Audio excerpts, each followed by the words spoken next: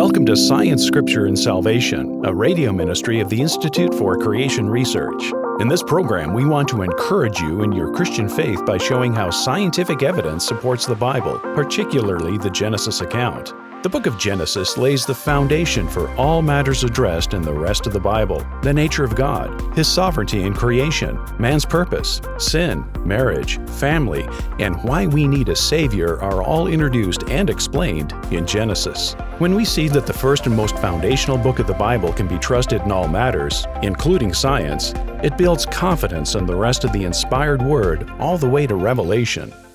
Joining us on today's show is ICR's CEO, Dr. Henry Morris III.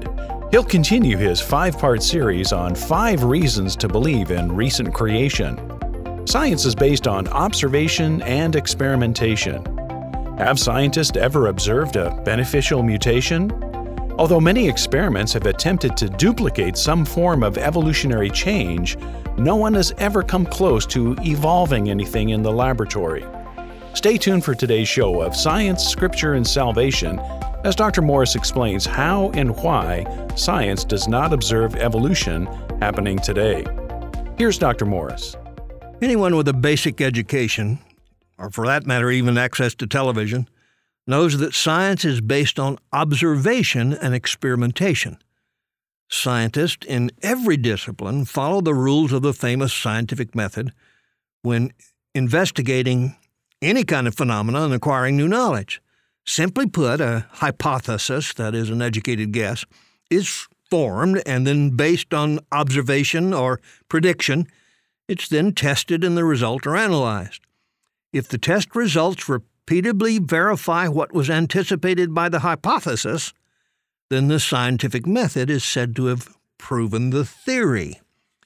When we look at the biblical data, we don't see anything about evolution, but here's the point. From observational science, there just is absolutely no evidence that evolution happens today.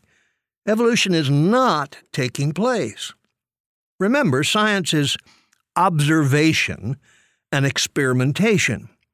We observe, we hypothesize, we test, we verify, we reproduce, we verify again. Simply, the process is test, reproduce, and falsify. That means I need to know enough about it to where I can see if I'm wrong or not. Historical forensic science, like the detective, looks at the clues that are left and tries to apply basic knowledge on the possible cause of something. When you go back to origins, it's really what you're trying to do, because nobody was there, nobody observed it happening. So when a scientist tries to understand the process of origins, the process of things coming into existence, we have to deal with knowledge that we can test, really, in the present. What we can see in the present makes us understand a little bit about what may have happened in the past. Experimental science is the pure sciences like physics and chemistry and biology, etc. The evidence must be observable and measurable, and the experiment itself must be repeatable. In the applied sciences, like engineering and medicine and pharmacology, the testing is more rigorous, since unknown information may well result in the kind of failure that would do great damage.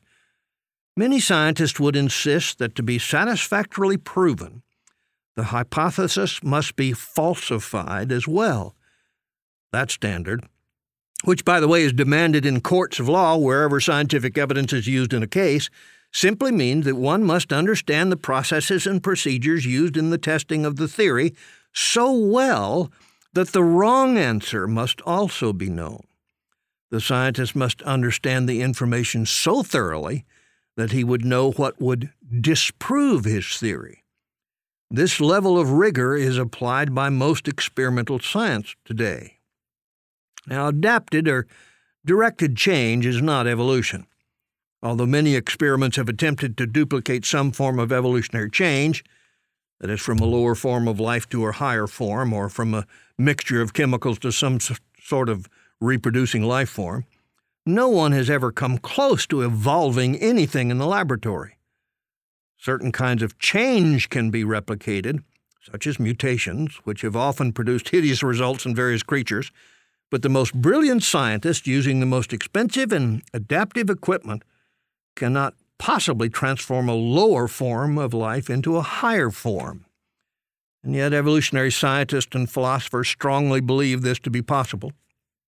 They insist that since we can see adaptive, that is, horizontal change among living things, such as big dogs and little dogs, there must be evolutionary, vertical change among living things over long periods of time, such as some common ancestor developing both dogs and cats. Nothing like that is observed in the present. Scientists believe in selective breeding, making some pretty severe changes to shapes and forms of animals, but that kind of scientific manipulation is not evolution. Evolution demands randomness and lack of purpose and lack of focus. Nothing changes from one kind of creature into another kind. Finch do not become woodpeckers or fish become amphibians. We're going to talk more about this after the break. There's a lot of evidence out there. Science is a good friend to the creationist. The science, observable, experimentable, testable science, supports the creation model of Genesis chapter 1 and not evolution.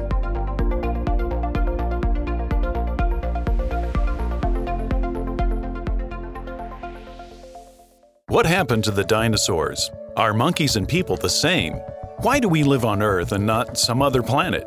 Kids have some great questions about God's creation, but do you have the answers for them? At the Institute for Creation Research, our scientists and Bible scholars have produced The Guide to Creation Basics. This book contains full-colored images and fascinating commentary from experts in biology, geology, astronomy, and biblical study. Guide to Creation Basics can help teach your children how the animals could fit on Noah's Ark, how dinosaurs and humans could live at the same time, and how God's power and wisdom can be seen in something as small as a single cell. Find basic answers to your child's biggest creation questions. Order your copy of Guide to Creation Basics from the Institute for Creation Research by calling 800-628-7640 or visiting www.icr.org.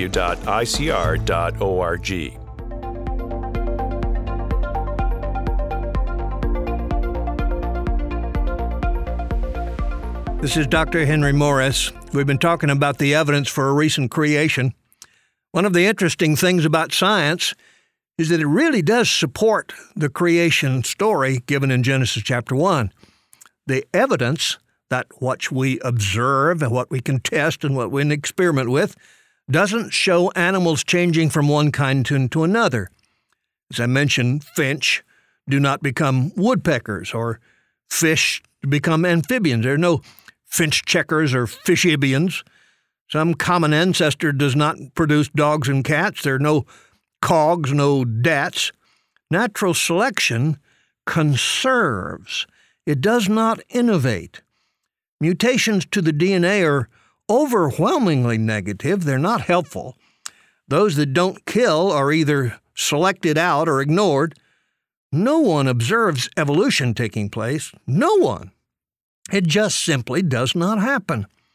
The false reasoning, since there's evidence of small changes, horizontals, that is, big dogs, little dogs, that those little changes produce big changes over time, just simply is not observable. Nothing like that is observed in the present. Scientists have, through selective breeding, made some pretty severe changes to shapes and sizes of animals. For instance, there are over 450 breeds of dogs, everything from a tiny Chihuahua to the enormous Great Dane and the Afghan Wolfhound.